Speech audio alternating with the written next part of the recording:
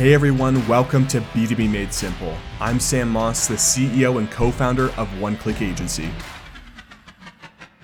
On this show, I interview marketing experts from fast-growing B2B SaaS companies. We feature podcast episodes I'm a guest on, and sometimes we throw in a consulting call I've done with another company. Our goal with this show is to equip you and give you the tools you need to be the best marketer you can be. Hey everybody, welcome back to B2B Made Simple. Joining me on the show for round two is Matt Nolman. He is the VP of Marketing at LifeYield. Matt, welcome back to the show for 2.0. Thanks for having me, Sam. Happy to be back. Yeah, so we're doing this thing. We're going back through some of the guests that we've had on the show and re-inviting them back to share kind of what's going on right now in the marketing world, their marketing world particularly. And I'm pretty excited about this talk. But someone I actually invited on, they'll be on later, said this is like the reunion tour. I thought that was so cool. I think it is. Maybe that's your new series. The reunion tour. I think that's going to stick. I thought that was super cool. But anyway, man, welcome back. I'm excited to have you here to kick us off. I do have a question for you. I can't remember. I probably should have listened back to the original episode, but we're going to throw a question your way to kick it off. If you had to choose between Coke and Pepsi, what would you choose? Coke, hands down. Hands down. Hands down. And I drink regular Coke, which is really bad. My fiance is a nurse and tells me I should at least drink diet. But recently in the office, we got an entire 12 pack or 24 pack of Diet Cokes, and half of them had no flavor. Very interesting. Oh, seriously? Wow. That's very interesting. Well, but I'm still a Coke guy. Still a Coke guy. The reason to stick to the good stuff, right? That's it. That's it. My wife likes the Diet Coke. We don't drink soda a ton, but the pure sugar and corn syrup or whatever it is the way to go, if you ask me. Gotta love it. Awesome, man. So with this quote reunion tour, we're trying something different. So last time when we had you on, it was more of like, what are your beliefs on B2B marketing? What should we start? What should we stop doing? And I love that conversation, but to make it different, we're going to be diving into what you guys have been doing, what successes you've come into, maybe some things that didn't work well. And with that is kind of this ABM strategy that you guys have built over, what was it, the past 1 or 2 years or 6 months? I can't remember the timeline. It's always kind of been there, but really this past year is where we really tripled down, I would say, and switched our whole business strategy and kind of went into it. So we can go into that a little bit later in the episode, but there was this year that we made the full transition, and it's worked really well for us so far. Gotcha. So you guys recently repositioned the company to be pretty much all in on enterprise. It was a full rebrand, new positioning, new messaging, etc. Quite a lot to bite off. But I'm curious to kick us off. What did this change do for you guys as a marketing team? Oh, this was probably the best thing from a marketing standpoint that we could have done, especially, in COVID times, because you design a ton of websites, right? When you're trying to speak to multiple audiences on one website, which is what we were trying to do, it became really difficult to resonate with the right people, because we were really like pulling some stuff from the enterprise side of things and some stuff from our direct to advisor SaaS side of things, and trying to pull that together and unify it under one umbrella, you know what I mean, of the company, so it's clear and people understand exactly what we did and all the nuances of the solutions that we had was frankly really difficult, and the biggest challenge that I had, I think, when I started. And then this year, when we basically decided to go all in on enterprise, because that was where our main revenue was coming from, or the majority of our revenue was coming from, it really helped to simplify the messaging on the site, because I was able to now speak to one audience and went through a real deep dive in terms of understanding all of the nuances of our product, how it all worked. Because on the enterprise side, where we're going deep now and investing all of our resources into, we're 90% API driven. So we don't always have a UI to show, because that's a lot of the times controlled by the clients that we have. So from the copy standpoint, it was extremely important to understand the nuances of the engines and how they work, so that I could communicate that effectively on the site. Mm-hmm. It's super interesting that you bring up what a relief it was as a marketer. And yes, we have come across some sites where they have a plethora of personas, maybe their ICP differs from day to day and they have all these industries they can serve. And I have seen some companies kind of execute this well. I posted like a while ago about, I think it was StoryBrand. Like they they go in and refine messaging and they apply to a lot of people, and they kind of pulled it off in a way that like, okay, I can see what you mean. But I am a huge fan of like, hey, this is who we're selling to. It's one industry, it's one vertical, it's one persona. It's way easier and way less stressful. And it sounds like that's exactly what happened to you guys, right? Totally. It's not, I wouldn't say one persona, because, in an enterprise sale, especially in financial services, it can take, years to make that sale. Right. So by that time, multiple people have been involved in the buying process. True. And yes, there is that ultimate decision maker, which is usually really high up in the company, or for us, the head of platform at whatever firm we're going after. But really it's about making sure that our entire marketing mix that we've scaled up to over time, we didn't just start doing everything at once, is giving our sales team enough air cover and enough backbone to stand on when then they go into these accounts. And it doesn't just stop at the air cover and the general, life yield marketing campaigns that we're doing. It's a lot of the stuff that we're doing really is about deepening the relationships with people and making sure that we're creating champions out of our customers and the people that will help us to facilitate these deals with these accounts. So we have the steps here that I want to walk through, but I have one more question, sure. Like the steps that you guys went through during this process. But I do have one more question when it came to like the messaging on your website. Before, when you had all these different industries that you served and it wasn't all congruent, did you feel like you were doing your messaging justice and then now you're doing incredible with like going full in on enterprise? Or was it like, man, I'm surprised people even knew what we did when they came to the website originally. Now we're doing incredible. What was that? What did that change look like? I will say at the time, I thought we were doing a great job, and everyone at the team on our team thought we were doing a great job too. Speaking to two different audiences, I think we did the best we could with what we had, especially because the products kind of did the same thing, but how you bought the products and how you interacted with them were totally different. And that was really the difficult part, was that we were getting some advisors who thought that they were maybe able to get something on the enterprise side, and some enterprise customers thinking that like the direct to advisor product might be right for them. And eventually we ran into some discrepancies a few different times, but not enough where it was really like, oh, we have to change this and overhaul this now. I think it was really just the change in business strategy that made all of this happen. And once we did that and executed the new messaging and put it up there, everyone kind of looked around. We were like, this is it. Like, this is what we were going for the entire time. The whole time it was difficult to kind of unify all of our products under one umbrella, but I think we really nailed it this year. And in terms of the messaging that people around the industry are using, we started to, I know you talk about this a lot, use our customers' words and the industry's words more than what we wanted to say. Yeah. And honestly, we've probably had more in the news and PR and media attention this year just because of that, I think, than we have in the past 9 years of the company pounding on the same topic. So before we went into the steps, I would say that it really did change the game for us. And now we are exponentially better. But at the time, before we did this, we didn't know how exponentially better it could get. Yeah. And I know I said I had one more question, but I have an additional question. Sure. So as for the business strategy, as the VP of marketing, were you involved in these decisions? Or was it handed down to you and you're like, oh, cool, we're going to focus on this now? I mean, everyone on our senior team is usually somewhat involved in these decisions, but when you actually look at a revenue spreadsheet, it was a no-brainer for us. So yeah, there wasn't much of a discussion. Okay.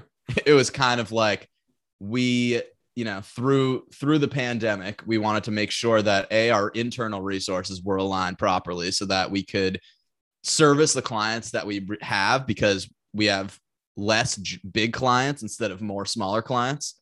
And we kind of reorganized a little bit internally to make sure that we were properly servicing all of these accounts and giving the consulting that really needed to happen in place. And with that, it was kind of a no-brainer just to move all in on enterprise and take any distractions away from all of the key revenue driving activities that we really wanted to do as a company. So everyone was really on board from the beginning. There wasn't that much of a discussion, I would say, just because it was so much of a no-brainer for us. Okay, that makes sense. Cool. So we do have like the steps you guys walk through. So we'll take like a deep dive on this. There are 4 that we prepared. But again, if we kind of get off track, like let's go down the rabbit hole. So sure. The first one we have here is you guys, I think you touched on this originally here, is you took a general self-inventory. So you got into the product documentation to understand what it does. You really got your hands on what your customers are going to be experiencing, right? So what did taking the deep dive do for you personally and even your team? I mean, I am one of the, I would say, few people on our management team that hasn't been in the industry for 20 years, you know? So I grew up in marketing through just different SaaS companies and ended up in financial services. And it's been the best thing for me because I was able to take all of my experiences from these other SaaS companies and bring it into an industry that's traditionally, I would say, a little bit further behind on the marketing side of things. So what it really did for me was give me a crash course in understanding where we fit into the industry at a deeper level. You know, a lot of marketers can understand at a high level what it does and how the brand works and where the messaging fits into all of that. Right. But a lot of us aren't developers. You know, a lot of us didn't come up through the finance side of the business and then go into marketing. A lot of us are career marketers that are learning a new industry as we go. And, you know, I had been here for a year when this happened. So I had definitely gotten entrenched and started to really like be dangerous in terms of understanding what LifeYield does and where it fits in, but not marketing the UI version of our product, where I actually had to understand on the back end of things, how the engine worked and what inputs were needed and what data is needed and how our enterprise clients are interacting with the product and all of the impact that our product can have towards them. I mean, this was a game changer for me in terms of being able to just communicate LifeYield and create a real pitch that was substantial as opposed to something that was really more surface level. Like when you have a good example is when you have interns or recent graduates writing your content on a complicated subject. Yeah. You know, no knock against them, but they don't have the experience or the wherewithal to go really deep. And when you're a subject matter expert who is the head of platform at a company, right? And you're reading something that, you know, Matt with 1 year of experience wrote, it wasn't enough. I don't think personally, and maybe I'm being a little too hard on myself, but I don't think it was enough to really resonate and hit with this customer base that we really needed to make sure that our content hit on. So one part of this was me really understanding all of the different nuances of the engine and how it works so that I could communicate it in a way that made sense to these true subject matter experts who are always going to have more knowledge than me. But it was about diving into the product documentation, right? And reading through our 30-page API manual, if you will, but also really deepening my relationship with our head of product.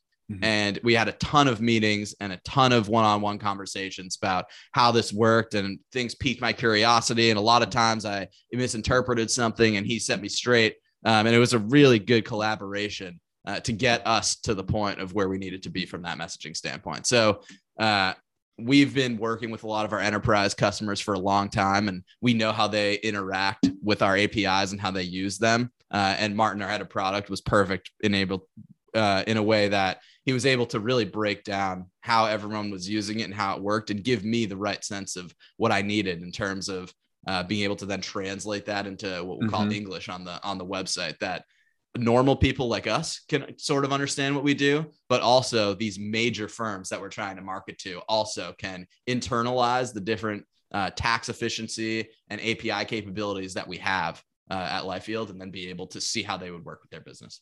Yeah. You know, something that really resonates with me is when you know something deeply and very well, you can explain it simply and clearly. And I think that that's kind of what the goal was behind what you were doing, is like, what does this actually do? And how do I dumb it down? Sounds so bad as a marketer, but that's really what you were doing. Exactly. That's it. We'll say simplify. But yes, there you go. But yes, you're so right.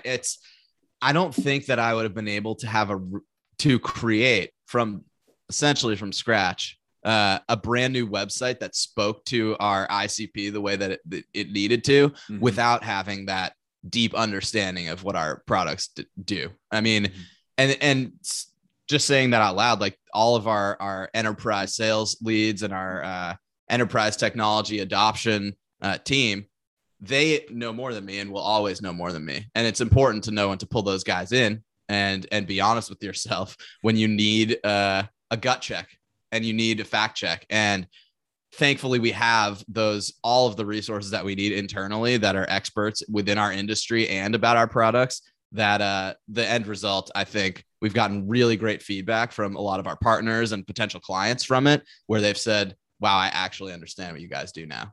And that to me was the biggest point of validation. Once we launched, within a couple of weeks, we had a major firm that everybody has heard of that could be listening to this podcast come to us and say, I really understand what you guys do now. And it started to heat up talks with them. So can't emphasize enough how much, and this will never show up on the stat sheet of the marketing scorecard. You know what I mean? But I still think the most effective thing that we have done this year was start with clarity of messaging, because I think that set the stage for everything else that we do. I think that's extremely important. And I think you answered this question, but I was going to say, once you got into the weeds and figured out, okay, this is how I say things, did it confirm that you're like, oh, I actually kind of do know our product? Or you're like, wow, I can explain it so much better now? Both. Okay. It confirmed that I had a great high level understanding of what it does and that I wasn't communicating it ineffectively before. But what it did was give me that deeper technological understanding, so that now when I look at something, I can see not only how it works at a high level, but be able to apply that concept to a company and see actually and understand how our product can fit into their strategy and then drive results for them, and how it will be implemented from the product standpoint, and then how it will be used by their advisors or whoever the end user is in that case. So it really just helped me carry it all the way through. And I think that has been the key to creating this messaging that people understand. I'm not saying that it was all me by any means. I mean, I was the one that wrote it, initially, but there were at least 5 or 6 people on our side that gave those fact checks, that enhanced it with certain words and capabilities, and really just helped to massage it and fine tune the messaging so that we all were aligned and speaking to the right person. It kind of carries nicely into point 2 or step 2, where you guys, the website mock-up / trim down. It wasn't like you added a lot of content. Maybe you did, but a lot of it was removing. Why is that? Part of it was just transitioning from mostly an advisor, user interface focused offering to 90% enterprise API offering. And therefore the website just kind of had to switch no matter what. But we pretty much eliminated an entire section of the website, created a new one, rewrote the entire homepage, and then recreated our resources library and everything from scratch. So pretty much everything is brand new. In terms of the website mockup and trim down, it was taking that whole download and that 12 to 15 page document and trying to go with a less is more approach, because simplicity, you can't be simple if it takes you 5 paragraphs to explain what you do. You know what I mean? You need to be able to get your point across quickly and concisely. And it took at least a few iterations for us to keep trimming down what we did to a point where the average person could understand it, but it still spoke to the details that our intended customer needs to have. Yeah. So was that a fight internally or even with yourself getting rid of content, or was it like people were like, yeah, let's get rid of this? Because I think it can go both ways, right? Definitely. I mean, anytime you transition anything as a whole business, some people are going to be attached to certain pieces of it and feel that certain parts need to or should stay for whatever reason. But luckily for us, we try and centralize our decisions to the teams that need to make them. And yes, we definitely incorporate feedback from all of the right people, but you can't do marketing by committee. So in the end, it was my team's kind of decision on what went on there, but everybody else had to be okay with what we were putting out there. And especially our head of our product and all of our heads of sales really needed to be aligned with what we were putting on there. So it definitely took, the majority of the 3 months that it took to redo the whole website was the messaging piece. The design just kind of fell into place once we had the messaging and the structure in there. But I wouldn't say it was a battle, but it was definitely a series of conversations in terms of what me and our team thought was really important, as well as what the sales team thinks is important. And since sales and customer success is really who's talking to the customers and who's interacting with the market for the most part, they're who we really listen to and based most of it off of that. So at all points, it was influenced and contributed to by our customers and by our most important voices, and through our sales team who's been out there talking to them for the last 5 to 10 years. So no battle, but definitely it was a work in progress. And by the end of it, once the decisions were made and everything was cut down, everybody was definitely on board with where we were. And for the first time, I think we all were really confident with the umbrella that we package everything underneath.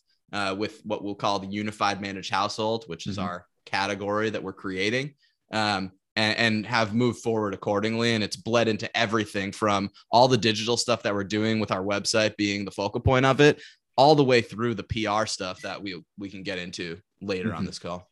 Yeah. So this episode. I love that you guys talked to customers originally, took that information and implemented on your website. That's important, right? But you guys took it a step further and you got their feedback afterwards, right? And said, totally, what is this like? So what did that look like when you were talking to them prior? What was it, launch or staging environment, or now you have like a documented messaging? What was that like? Yeah, it wasn't a formal process where we just, went to 5 of our current customers and said, hey, what do you think of our new website? Yeah. We brought the new website into the conversations and they said, oh, you refreshed.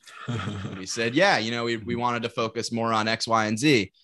And then they would and we'd leave it open and they would volunteer their thoughts. So it was more of like a piece of every conversation, not something that we, created an entire conversation around, because for us, when we're interacting with our customers and our clients, they're expecting us to do a more consultative approach for their needs rather than asking them about our own. So as part of the discovery piece in the beginning of those calls, we would bring it up and got really great feedback early on, which kind of showed us that the clarity of messaging is what we needed. Now, the design is important. It definitely has to look good. It has to look clean. It has to be organized and flow in a way that makes sense to people as they're scrolling and they're interacting with you, right? But by far, the thing that I think is the most important, as I said earlier, is the clarity of the messaging. And that's frankly what people commented on most. As a web developer, you think I'd be like, well, Matt, come on, you need design and development to be, high up there, but I'm 100% aligned on that. I would rather a clear website with subpar or basic design and development over this Mac Daddy, like amazing website that's confusing. I would take the first scenario every single day of the week. So 100% aligned with you there. And that's what we focused on is the messaging piece. And then our designer definitely did a great job at organizing it and breaking it up and making sure that when we didn't have, screenshots or a UI to share, that it still expressed what we needed and wanted it to express. But I will say that our emphasis went, 85% on the content and the layout before the design. And we spent a lot less time on like the little interactivity and the cool little animations and the things that kind of make a website super dynamic. We're at a place where we just wanted to make sure that it communicated the right message first and foremost. And I don't think we've really lost any traction or anything because we didn't have those extra elements, the cool elements, if you will, on the site. Yeah. So you mentioned you took a lot of the language and verbiage from your customers, but you also mentioned that you haven't been at the company as long as other people. So where did you get the language? Had you been talking to customers on your own? Did you use something like Gong and listen to sales calls? Did you scan through emails? Like, where did you get this data or information? I try and listen to sales calls when I can. But also we have people that are just talking to potential customers and our own clients daily. So those were where I went for the source of truth, because for us, a lot of our clients have been around for 5 years or more, so with our biggest client, it's easy to know how they use us because they've been using us for so long, and we have their language because they've been speaking to us for 5 years. The perfect example of using our customer or industry language instead of what we wanted to do was we called our concept that we were pitching smart householding, which, Sam, you have a family, right? You probably have 5 or more different accounts. You and your wife might have a few different accounts. That's a household. Mm-hmm. You know what I mean? That is how a wealth manager should today be looking at a set of accounts, not Mm-hmm. you, Sam's accounts individually from your wife's or from your daughter's account, right? Mm-hmm. So with all of that, we were calling it smart householding because we were like, oh, the tax piece is the biggest part, tax smart, risk smart. We were saying what we wanted to say. Mm-hmm. The universal term that the industry had been using and our biggest client had been using was unified managed household. Mm-hmm. And we had, I think, resisted using that term for a while because it is coined as an old school term, right? And people had been using it, but there wasn't a clear definition of it. And over the course of the discovery of this messaging and the website that we were going to release, it became clear that people were calling it unified managed household. And that's what we also needed to call it. This small change has resulted in us getting significantly more external press coverage. People want to talk to us more, but also we've been able to get a lot more coverage for our clients and potential prospects simply because of changing our language. Investment News is actually shortly coming out with a cover story on unified managed household. Awesome. So the biggest publication in the industry is now telling the story that we have been saying is the way, for 10 years. Now, all these big companies are also working on it. They didn't know what to call it.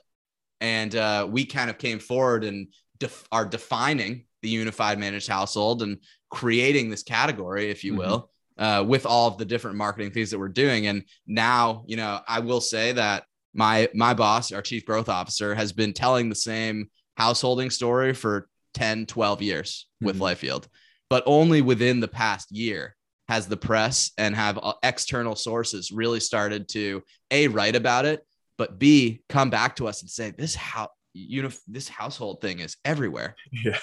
You know what I mean? I've been seeing this all over the not just from LifeYield spewing it out, but from all the external publications talking about it as well.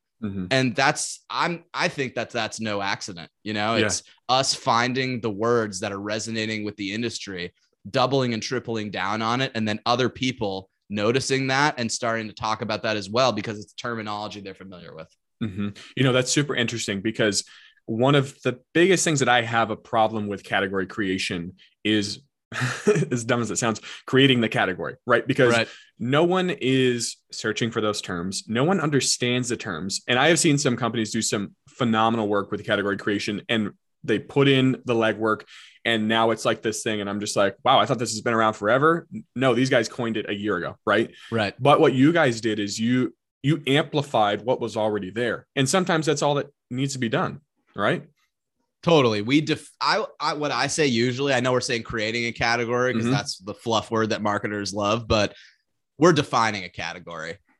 It already existed. There's a lot of different evolutions in financial services. And there's all these different reasons that it's taking a long time for this idea to permeate and get through to these big firms. But it's it hasn't been more clear, I think, to anyone who's in a position of power in the industry today that you have to be able to manage across multiple accounts for a client, because it's not just, what stocks am I, or bonds or ETFs or funds am I picking for you, Sam, right? As an advisor, it's how do I get you the most return and the most retirement income? I know we're young, but we're still thinking about that over the long term.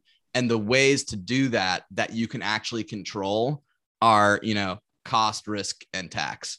Tax being the one that potentially can have the most tangible and visible impact in terms of being able to measure the impact of what you're doing.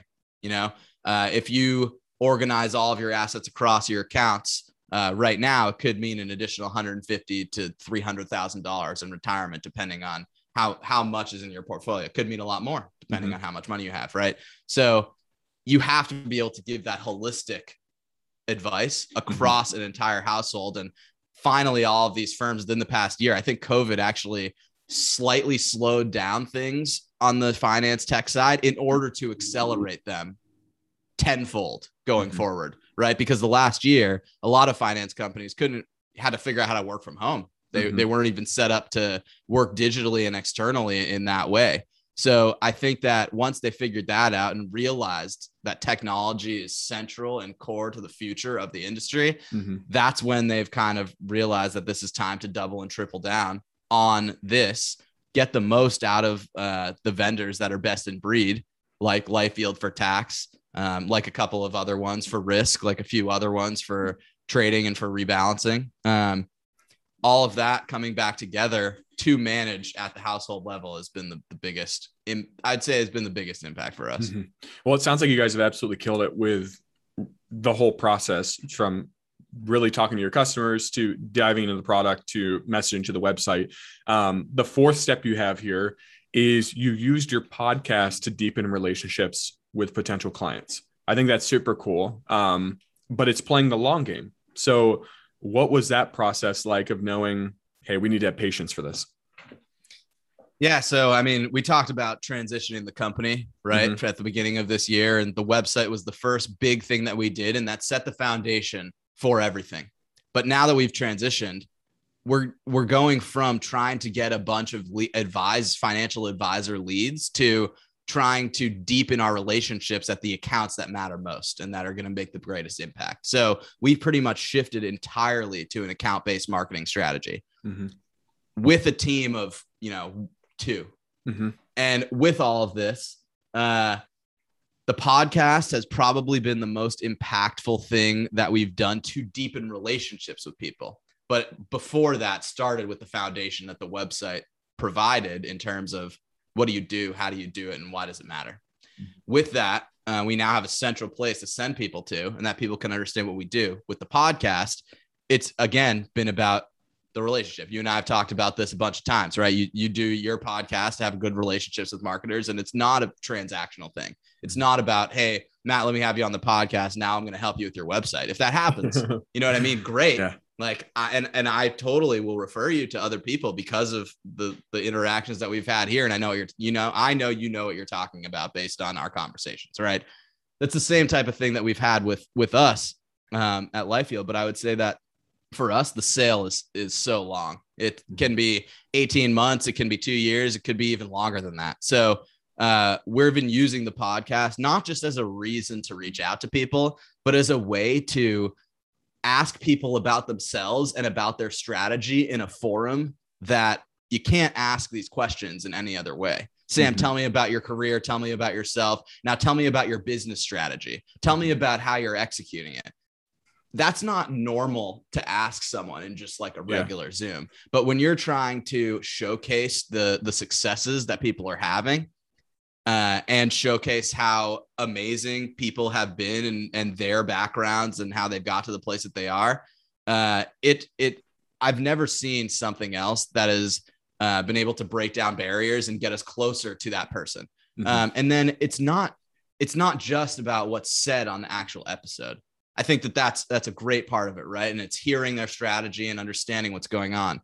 But it's about after you hit stop recording, how do you pivot and make it something valuable to both of your teams, right? And it could be expanding a partnership. It could be exploring a way that we could work together. It could be just trying to get them featured in an article or speaking at an event that we are also co-sponsoring or something like that, right? But it's what is the next step after that to continue deepening that relationship? The podcast opened the door. But so our host is our chief growth officer. And I would say that he spent his entire career networking with the highest level executives in financial services, right? He's a former head of sales at some of the biggest financial services companies on the planet.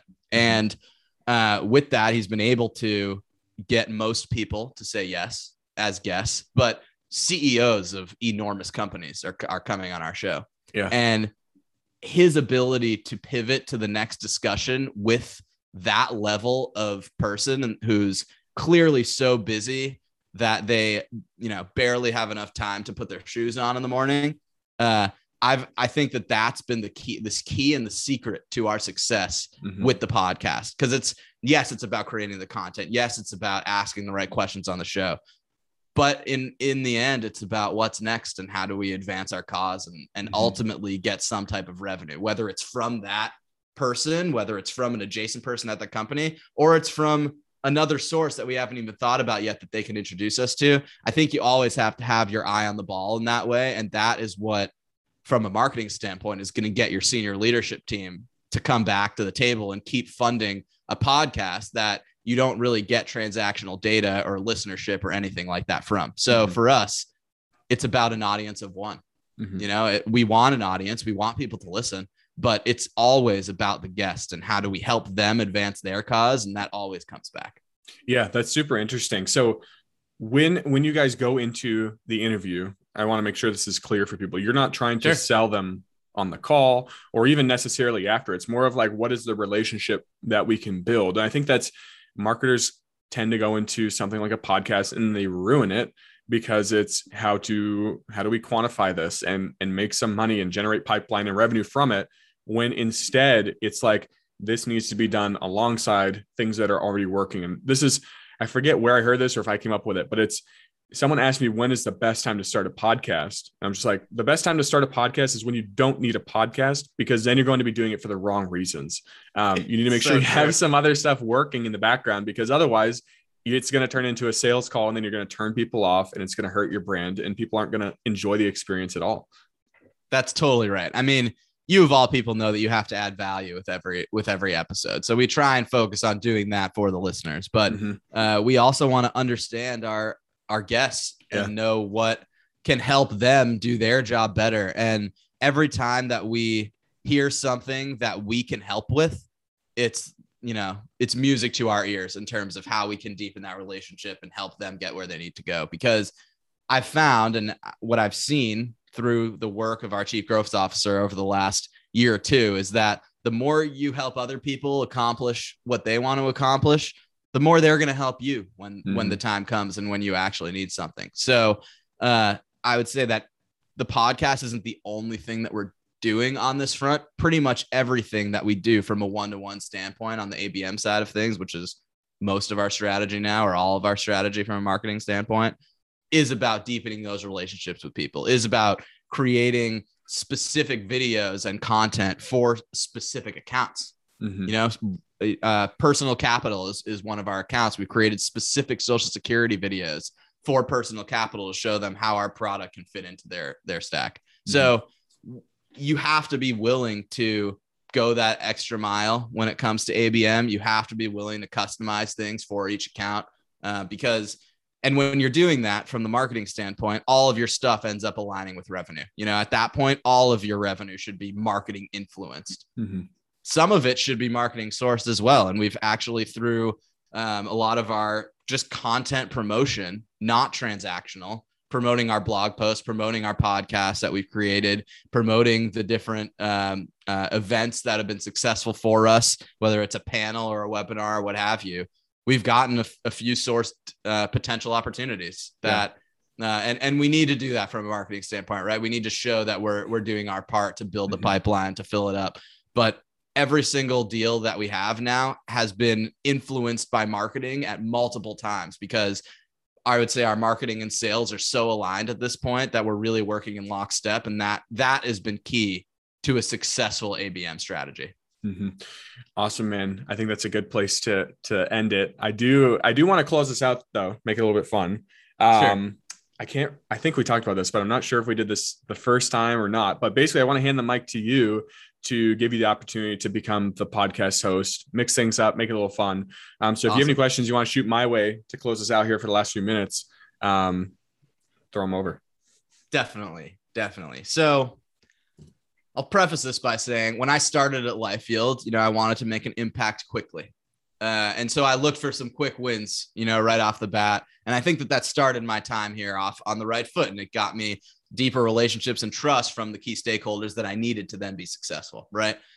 One thing that I always felt like I should have started earlier is SEO. Mm-hmm. I thought that, we started it at the beginning of this year and really started to go heavy on it. So it was a year before we started to invest heavily into it. That has probably done the best from a cold response, just somebody coming in via that source. Mm-hmm. So my question to you, and we didn't really talk about this in terms of how we developed the website. We kind of poured SEO onto the website after we wrote it for clarity. Mm-hmm. My question to you is, now that we've discussed the entire process that we've went through to redesign our website, where would you have put SEO into the mix? How would you have infused those terms, or even just the baseline of that strategy, into the website for the first release so that we could do it faster? You know what I mean? Mm-hmm. And make an impact on that faster. So that's really my biggest question, is where does SEO fit into this whole thing? And yeah, I will preface by saying I'm not an SEO expert, but I will share some things like that may have been helpful. So sure. If it was us, I probably would have done it in your mockup or wireframe stage. The thing you want to watch out for, though, is you guys killed it with the clarity. So to infuse like keywords to fluff it up really could have hurt. But then again, you're like, well, we need to get these long-term wins and get the SEO engine rolling. So I would say I would do it as early as possible. So infuse it into the original build, get it into your copy that you have in your documents or whatever it is. Get that onto the site. Just be really careful that you're not diluting the clarity of your content in exchange for ranking a couple pages higher. I mean, that's how I look at it. And you guys are proof of this, that the clarity has been something that's really important for your website, and just the messaging overall. So, man, it's just such a tough line that can be crossed either direction. So I would toe it as carefully as you can, but there's really no 100% clear way to do it. So appreciate that. So I think that's like the main question that I have for you right now. I mean, we talked also, another one that just came to mind. We talked a little bit about design, and for us, design followed all of the copy and everything that we put into place. And that was, I won't say an afterthought, because I definitely thought about that as I laid it out and knew what I wanted it to look like. But it was not anywhere near the primary goal of the site, was to have it look a certain way, right? Would you prioritize design in the same way, or would you elevate that more based on all the things that we talked about today? I wouldn't have done anything different. And actually, we're really aligned on this, and this is pretty well published on LinkedIn, for example. I believe that copy and the messaging is more important than the design and the development. Yes, you need a website that's functional and ease of use, and the user experience is great. But even though we don't write copy and we don't do messaging, I think that's more important. And I think that should really resound with some people coming from a website, web developer, because it's not really how you would normally hear it. But the reason being is the story and the messaging are what is going to convert. Words sell, not the design. So how we suggest to people to do it is get your messaging and your mock-up, or even just a wireframe of here's what we want on the homepage, some paragraphs, some bullet points, incorporate a wireframe, and then you go to the mock-up, and then you go to design and development. That's the process that we recommend for everybody. So you guys did it right, and I wouldn't have changed that at all. Really appreciate that. What I'm taking from that, words sell, not the design. Yeah. That's a great quote. If I go to a website and it looks amazing and I can't figure out what they do, I'm not going to buy for them. For example, this is not to slam Gong by any means. They just did a rebrand and it looks great. I know what their product does, but I think they kind of missed in the header hero section of their website when it comes to clearly telling what they do. And it sounds so obvious, but if they would have said, like, we're simply like a software that scrapes your emails and your phone calls to see what your customers and your sales reps are saying so you can get better insights, I'd have been like, oh, that's what they do. But they got a little vague, and deeper in the website, they do explain. But I think if they had pulled a paragraph that actually explains what they do and put it up top, it would have been so much more clear. I don't know. That's just me going on a slight rant. No, maybe great I'm wrong, example. but I think it's super important. It's a great example. I mean, that first above the fold piece of your website, I'm sure you would also second that. It's the most important piece. You have to get your messaging across within that. Otherwise, no one's going deeper and your bounce rate will be 99.9%. You know Yeah. what I mean? So Yeah. you have to focus on that and then branch down from there. And we try to do that with our website, and it's paid dividends. So key takeaway for everybody on here is focus on clarity, and make sure that your hero image and everything above the fold really gets what you do and how you help your customers across up there, so that people will dive deeper. Yeah. And it might be 3 words or a sentence of, this is simply what we do. We are a software that does X, or we do web development. Like, seriously, that's how simple it needs to be. We don't help you refine your website to make it better for X. No, we just say, hey, we do web development. People understand that. And I think that you guys knocked it out of the park too. And people need to go back to like, hey, it's okay to be basic and a little bit overly obvious at first. And it's not a slap in the face. This is clearly and simply what we do. If you want to read further or explore, go for it. And that's how we look at it. Pretty much all our marketing. Couldn't agree more. Awesome, Couldn't agree more. Well, Matt, this has been awesome. The reunion tour. That's going to stick. I think that's pretty cool. So welcome. It should. Appreciate you joining me on the reunion tour. With that being said, where can we find out more about you, or, social networks, wherever you may be? Sure. You can find me personally on LinkedIn, Matt Nollman, Nollman, if you'd like to search. But you can also find more info on LifeYield at lifeyield.com if you're interested. So thank you, Sam. Appreciate it. Yeah, you got it, Matt. Thanks so much for joining me again. This has been great.